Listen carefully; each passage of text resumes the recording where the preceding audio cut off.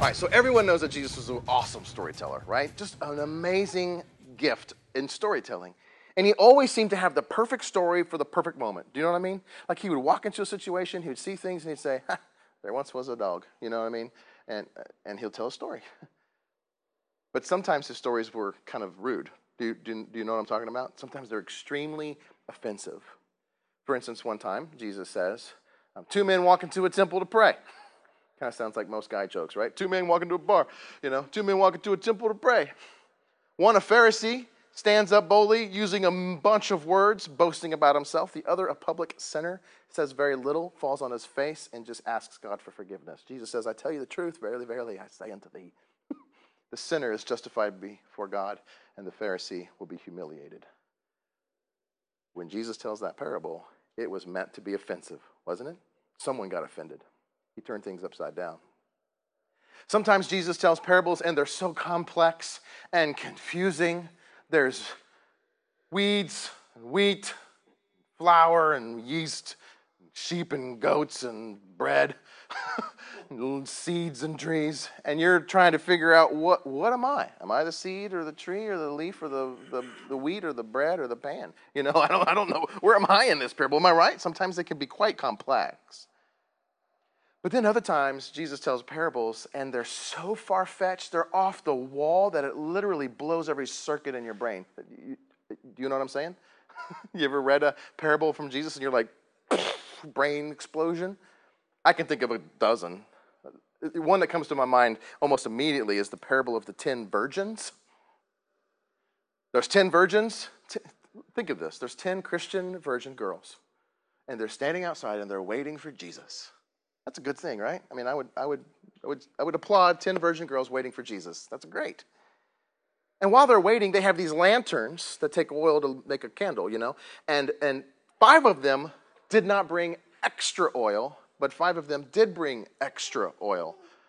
And then at midnight, 5 of the girls who didn't have the extra oil, they ran out of oil, which I don't know what that symbolizes, but anyway. So then they ask the other 5 Christian virgin girls, hey, could we borrow just a smidgen of your oil because we done ran out?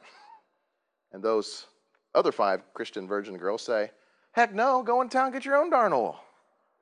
And so, fine. So they go into town, get some oil, put it in their lanterns, come back to the place where they were waiting for Jesus, and lo and behold, it's Murphy's Law again.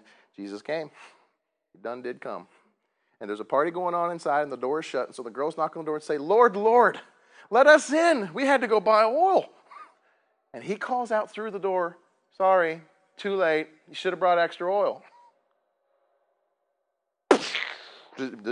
Circuits are popping all over your brain, aren't they not? I don't understand the parable. Can I just say that? It's confusing. Jesus spoke in strange, bizarre, disturbing ways. Apparently, he found nothing odd about holding up as a mirror to God's ways. He's holding up to a mirror to God's ways. That's what a parable is, right? It's a mirror of, God is like this. He found nothing strange about holding up to that mirror a mixed bag of questionable characters, like an unjust judge, a savage king, a tipsy slave owner, and an unfair employer, and even a man who only gives help to bona fide pests. That's what Jesus does. Look, God is like this. God's like a savage king. God's like a tipsy slave owner. God's like a guy who's not going to give you an ounce of flour until you beat on his door all night long. Why does Jesus talk in parables anyway? Those people who were closest to Jesus tell us why. They say he spoke in parables because he was communicating hidden mysteries that you've never seen before. And he was communicating them in a way that would be, well, still kind of hidden in a sense. Let me explain. Matthew chapter 13 says this. All these things Jesus said to the crowds in parables. Indeed, he said nothing to them without a parable. And this was to fulfill what was spoken by the prophet. I will open my mouth in parables, and I will utter what has been hidden since the foundations of the world. So Jesus spoke in parables in order to communicate hidden truths that have been hidden since the foundations of the world.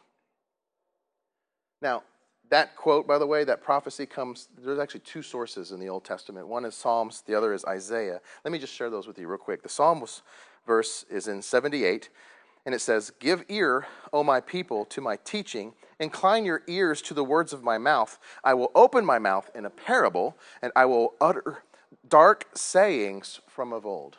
Interesting. The other verse is in Isaiah chapter 6. God says to Isaiah, say this to the people, keep on hearing, but do not understand, and keep on seeing, but do not perceive. And therefore make the hearts of this people dull, and their ears heavy, and blind their eyes, lest they see with their eyes, and hear with their ears, and understand with their hearts, and then turn and be healed. What does all that mean? It's a bit confusing, isn't it? Why does God want to tell us things that we can't hear and say things that we can't see or understand? And why does he not want us to turn and be healed? Are you confused? What I think is interesting is that in the Old Testament, in the Hebrew language, the word for parables, I don't know if you noticed it or not, can be translated dark sayings. Did you see that? He spoke in parables, he spoke in dark sayings. What's a dark saying? It sounds kind of interesting. A dark saying is dark because it's dark. And it's hard to see in the dark, isn't it? And so you say something and you say it in the dark, but you can't quite see it, but you see it. Right? I know there's something there, but I just can't. I wish I had a little more illumination. Wish I had some light so I can shine it on here and see it a little better. So a dark saying is a saying that reveals truth to you, but doesn't necessarily completely enlighten you. Does that make sense? It's a dark saying. We see lots of dark sayings in the Old Testament. In fact, one of the first dark sayings we see in the Old Testament comes from Samson. Do you remember Samson? The big, strong, He-Man, and he killed all the Philistines with the donkey jawbone. He told a riddle to the Philistines, something about a lion with honey in his mouth, and he was really just trying to trick the Philistines. But there, the word dark saying is translated riddle. So here's what I'm trying to say. A parable is a dark saying and a riddle. And if you're following me, it means it's a way for Jesus to communicate hidden truths that you've never seen before, but yet also communicate it in such a way that you still don't quite see it. It's still hidden. It's still dark. You need more illumination. In other words, the parables are meant to be difficult and meant to be mysterious. He also uses them as a comparison. He uses a story to compare what we haven't seen before. So we've never seen this thing called the kingdom of heaven, right? Have you? I've not. In fact, I'm not quite sure if we even really know what Jesus is talking about when he says the kingdom of heaven. So Jesus will often say this, the kingdom of heaven is like, and then he'll tell a story, a dark saying, a parable, a riddle, if you will. Kingdom of heaven is like this. Now, you've never seen the kingdom of heaven, so I realize that. So let me try to break it down to you in language that you understand. Let me give you an example of a woman with a coin, or bread that has yeast in it, or a seed that grows into a tree. Now, do you understand? Sure. At least I understand what you're saying, but I don't understand what you're saying and what it means. Does that make sense? Now, using story and as a comparison to teach people things is so old school. We've been doing it for thousands of years, right? We naturally just want to say, it's like this. I do it to my kids all the time. Hey, Daddy, where do babies come from? Well, it's like this. Thomas the Train, and then, Sir Thomas, never mind. I don't know. You're going to have to wait till you're older, right? You're trying to tell a story. We do it all the time. We always say, here's what it's like, and paint a picture for people so then their lights will go on and say, oh, I get it. But can I just tell you that Jesus was so good at it, he does it in a completely different way.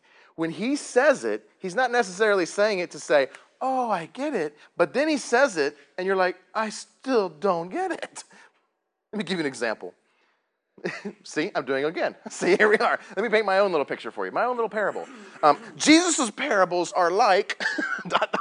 Here it goes, okay? Jesus' parables are like a professor. Let's say you've got a science professor in high school. He's trying to teach scientific things to his students that they've never understood or seen before. Am I right? So let's say he's trying to describe for them an atom. They've never seen an atom, right?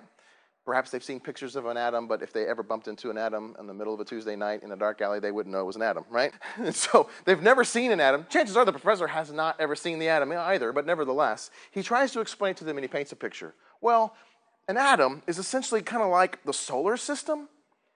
Just as the planets revolve around the sun, an atom is a bunch of electrons revolving around a nucleus. And the students go, Oh, I get that, I think. He says it in a language they understand, and they see the picture, right? And they would say, thank you. Oh, I'm going to pass this test. But if Jesus were the science professor and he was going to make a comparison, he would blow them out of the water and confuse them even more while still telling the truth. Does that make sense? He would still say it in a way that was truthful, that was correct, but it didn't help them any. Let me explain what I mean.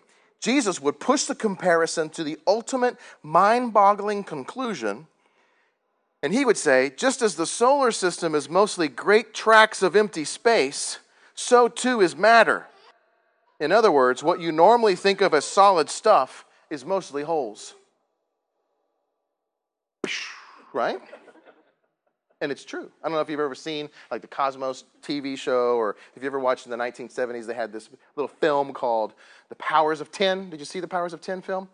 It's awesome. What it is they take a camera and they put it on a man's hand, digitally, I guess, and they back up magnification times 10, right? The power of 10, the power of 10, the power of 10, 10 times 10. And so when they move away from the man's hand, you see, New York, and then you see the globe, and then you see the solar system, and then you see the Milky Way, and then you see beyond the Milky Way into space, and it's just beautiful. Lights, buzzing, everything, a bunch of black space, and then every once in a while, little flaming things flying by you. And then they say, here we are, as far as we've ever seen outside the universe, this 10 to the power of 10, or magnification to the power of 10. And then he goes back. Now let's go inside the man. You should Google this. It's an awesome video. They go inside the man, 10, right? Here's his blood flowing through the river. 10, here's different weird things, 10. I have no idea what I'm talking about, but you see the picture, right? Oh, now we're inside of an atom. Ooh, never been inside of an atom before. 10, magnified 10, and you see it actually looks like a mirror image of the universe.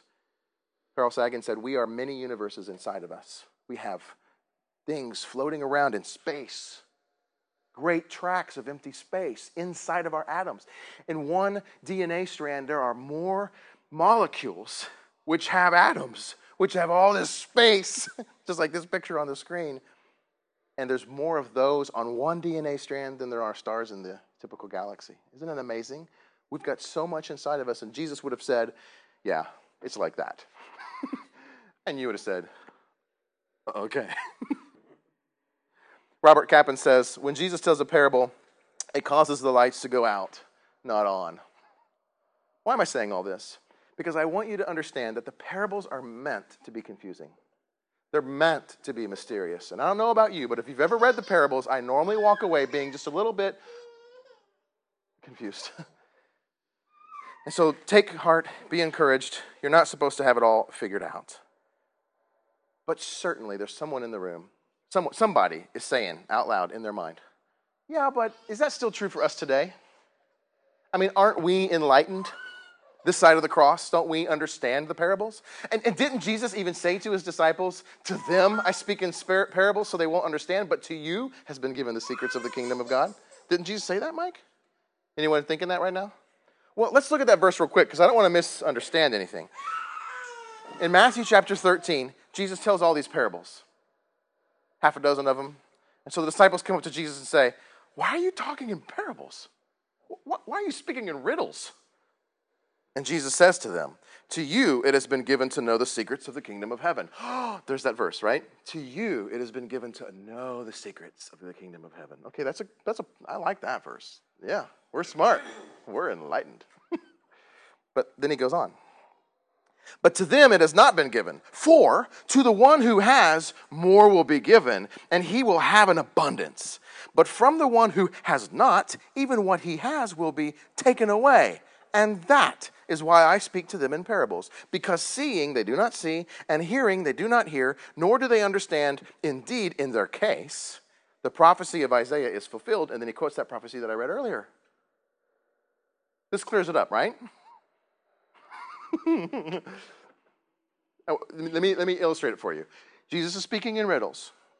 The disciples say, what's up with the riddles, dude? And he says, oh, well, I say it for them, but you guys are enlightened. You guys are you're going to get the secrets. Because if you understand, then you're going to understand even more. If you get it, you're going to get more. But if you don't get it, even what you think you get is going to be gotten away from you. Therefore, I speak in parables. And then he asks them this. Do you get it? And if you were a disciple, how would you respond? We, obviously, yeah. Of course I get it. Yeah. Shifting eyes. I mean, literally, that's what Jesus does. In the next verse, he says, have you understood all these things? And the disciples answer, yep. Simple one-word answer, right? Yes. And I'm sure they're thinking, no. And then he goes on. Therefore, every scribe who has been trained by the kingdom of heaven is like a master of a house who brings out of his treasure what is new and what is old. I just think this is hilarious. Don't you just see the disciples? Deer in the headlight, you know what I mean? Hey, do you get it? Oh yeah, sure, of course I get it. Great. Because if you get it, then you're like a scribe who brings out treasures from his own household, some treasures which are old and some treasures which are new. Sure, yeah, oh, totally, man. I'm tracking with you. Here's my point. I don't think that when Jesus said, to you it has been given to know the secrets, that Jesus meant you're going to have it all figured out. And I think he proves the point that they don't have it figured out. They're quite confused. I would be confused. I think this is a hilarious story. Yeah, I totally get it. But let me say this. We're just like that. Oh yeah, I've heard this parable a million times. I know. I was actually talking to someone the other day, not necessarily a Christian, but been going to church recently. He says he's had a hard time becoming a Christian because he don't think it's fair because he lived a wild life. And I said, well, there's this parable. I don't know if you heard it or not. Jesus tells about the workers in the field. And he's like, yeah, I heard that parable. He cut me off, didn't let me finish. Why? Because I heard it, I know it, got it, done. Sorry. Doesn't help. Yeah, you think, he's like disciples. Yeah, I get it. Totally get it, man. I don't even need to hear it again. The disciples don't get the parables. They just don't get it. Let me explain to you what I mean. Sometimes Jesus tells a parable, and I don't necessarily know that we're going to get the parable perfectly either. But I can tell by reading the text that the disciples don't even not get it, but they go the opposite direction with it most of the time. You know what I'm saying? Like, I don't know where exactly Jesus was going, but I know that wherever the disciples went with it was 180 degrees the other way. For instance, one time Jesus was out in ministry, and he fed 5,000 people with some bread. Do you remember this story? He fed them all with bread. And then the people start pushing up against him. Hey, man, this guy's the cure for poverty. So he says, gotta go, gets in a boat and goes out into the lake, right? Brings a couple of disciples with him. So imagine there's about 5 or 6 disciples in a little rowboat. Jesus turns to the disciples and says, be careful for the yeast of the Pharisees. A very mini parable, right? A small parable, Jesus tells them. And the disciples say, oh, another parable. We got to get it, right? Because if we don't get it, then we're not going to get it. And if we don't, and it's going to be taken away from us. So we got to get it so we can get more of it. So come on, guys. Come on. What do you think it means? What do you think it means? Let's talk about this. He used the parable with the Pharisees. I don't know. I got it. Jesus is mad at us because we forgot to bring bread for the trip. That's what they do. They totally miss the point, don't they? And you and I do the same thing. We tend to look at the parables. We focus on the details, the goat, the sheep. And then we walk away thinking to ourselves that Jesus must be mad at us because we forgot something. We often walk away feeling in the dark, confused, insecure, and pretty confident that Jesus must be mad at us. So here's the deal. When Jesus says, to you it has been given to know the secrets, I don't believe that he meant that you're going to have it all figured out. I think that what he meant was something different. Well, Mike, please tell me, what did he mean? I think that what he meant was this. To you has been given to know the secrets. If you hear the dark saying, the only way the dark saying is going to be revealed to you is if some light shines on it. And the only way that riddle is going to be answered is if someone gives you the key to unlocking the mystery so that you can understand the riddle, right? And Jesus is saying to you, the key has been delivered. To you, the light is now shining in the darkness. And by this, I believe that Jesus means you've received me. I'm the key that unlocks the mystery, that gives you the answer to the riddle. I'm the light of the world that shines into dark places so that now you can see that which was once hidden. And so Jesus doesn't mean you're going to have it all figured out. Jesus means if you have me, If you've received me, then you will receive more and more and more in abundance. But if you don't receive me, then even what you have will be taken from you, and you will not have the key, and the door will be locked, and someone will shout from the inside, too late, you should have brought some extra oil. Bottom line is this: all the parables are about Jesus. Can you say amen? They're all about Jesus. And I'm not saying they're about Jesus because Jesus tells them. I'm saying they're about Jesus because Jesus is telling them about himself. Does that make sense?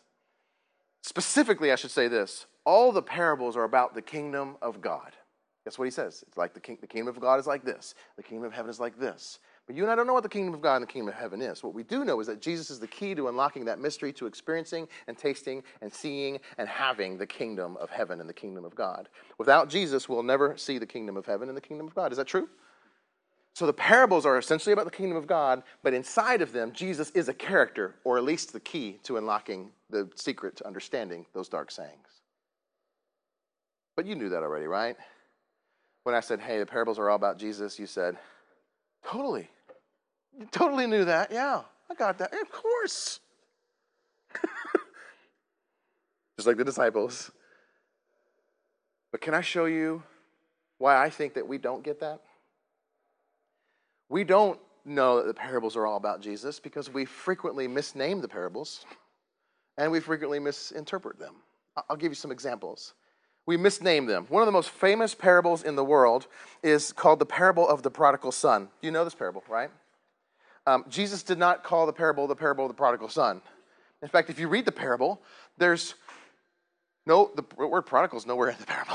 In fact, we would not personally know what the word prodigal meant if it wasn't for someone who named the thing, the prodigal. Some smart scholar said, oh, this is about the prodigal son. Think about it. Would you even know what the word prodigal meant if it wasn't for someone naming it the prodigal son? I wouldn't. We don't ever use that word any other time, except for to refer to this parable. But that's not the name that Jesus gave the parable. He didn't name the parable. He just started telling a story. There once was a man who had 2 sons. Can I tell you this? The parable is not about a prodigal son. You're thinking, but it is. No, it's not. It's about a man who has 2 sons, isn't it? Yes, sure, one of them is a prodigal, meaning he goes away and comes back home. But isn't there another son there? So it's not about a prodigal. It's about a father, essentially, and how he responds to both of his sons. And he responds to both of them graciously, even though both of them don't deserve it. Is that true? So the parable is not about the sons. The parable is specifically and essentially about the father. And yet we call it the prodigal son. Perhaps we should call it the parable of the loving, forgiving, and lavishly gracious father. Wouldn't that be a better name for the parable? It would be. That's what it's about. It's about Jesus. It's about God. It's not about the man. It's not about the pigs. And it's not about the prostitutes. It's about God. But we miss the point, don't we? We do. Here's another example. There's another parable in the Bible, one I quoted earlier, called the laborers in the vineyard. The laborers in the vineyard. That's what we call it. It's about the laborers who work in a man's vineyard for a certain amount of time. One guy gets there for 8 hours, 6 hours, 4 hours, 2 hours, 1 hour. And at the end of the day, the vineyard owner pays them all the same amount of money. And the guys who worked 8 hours get ticked off because the guys who only worked an hour get the same pay.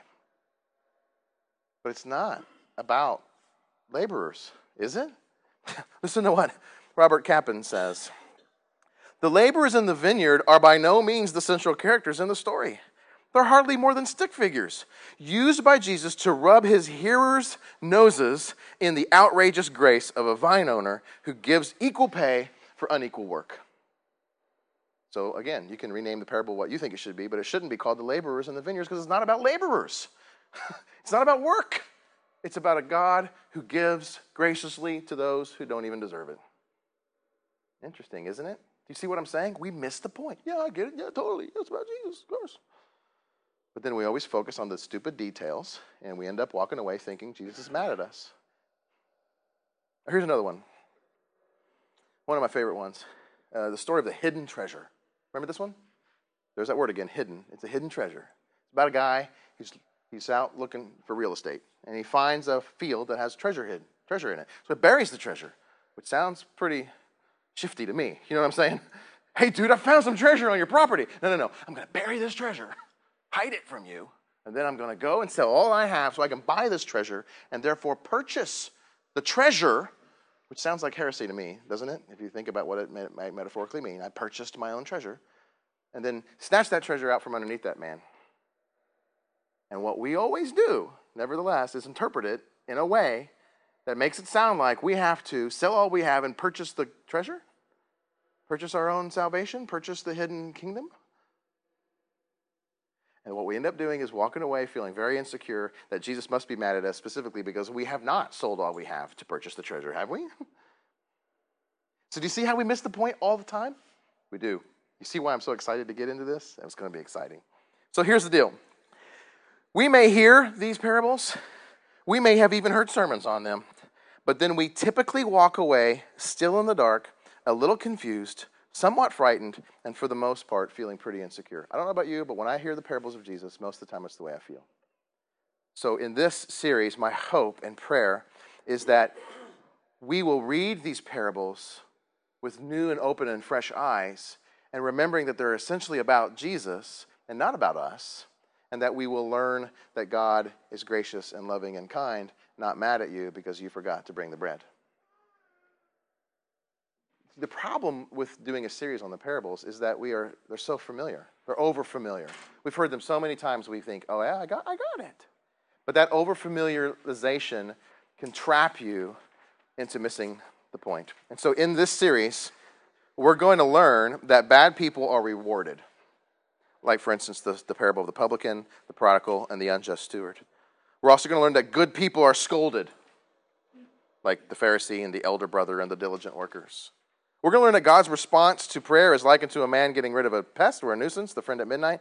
And in general, everybody's idea of who ought to be first or last is literally doused with cold water, like an ALS challenge. For instance, the wedding feast, the great judgment, Lazarus, and the narrow door. So in other words, when we read the parables, we're not going to see that God's mad at us. We're going to see that God's turning everything upside down. And people who only work an hour get in. And people who are good and elder brother Pharisees aren't getting in. And in the end, whoever is first is going to be last, and whoever is last is going to be first. And I don't know about you, but I find that good news because all of the parables are essentially about the loving, forgiving, and lavishly gracious Father who spared no expense to send his Son to die and shed his blood so that we might have the mysteries and the key to unlocking the mysteries of the kingdom of heaven. Let's pray.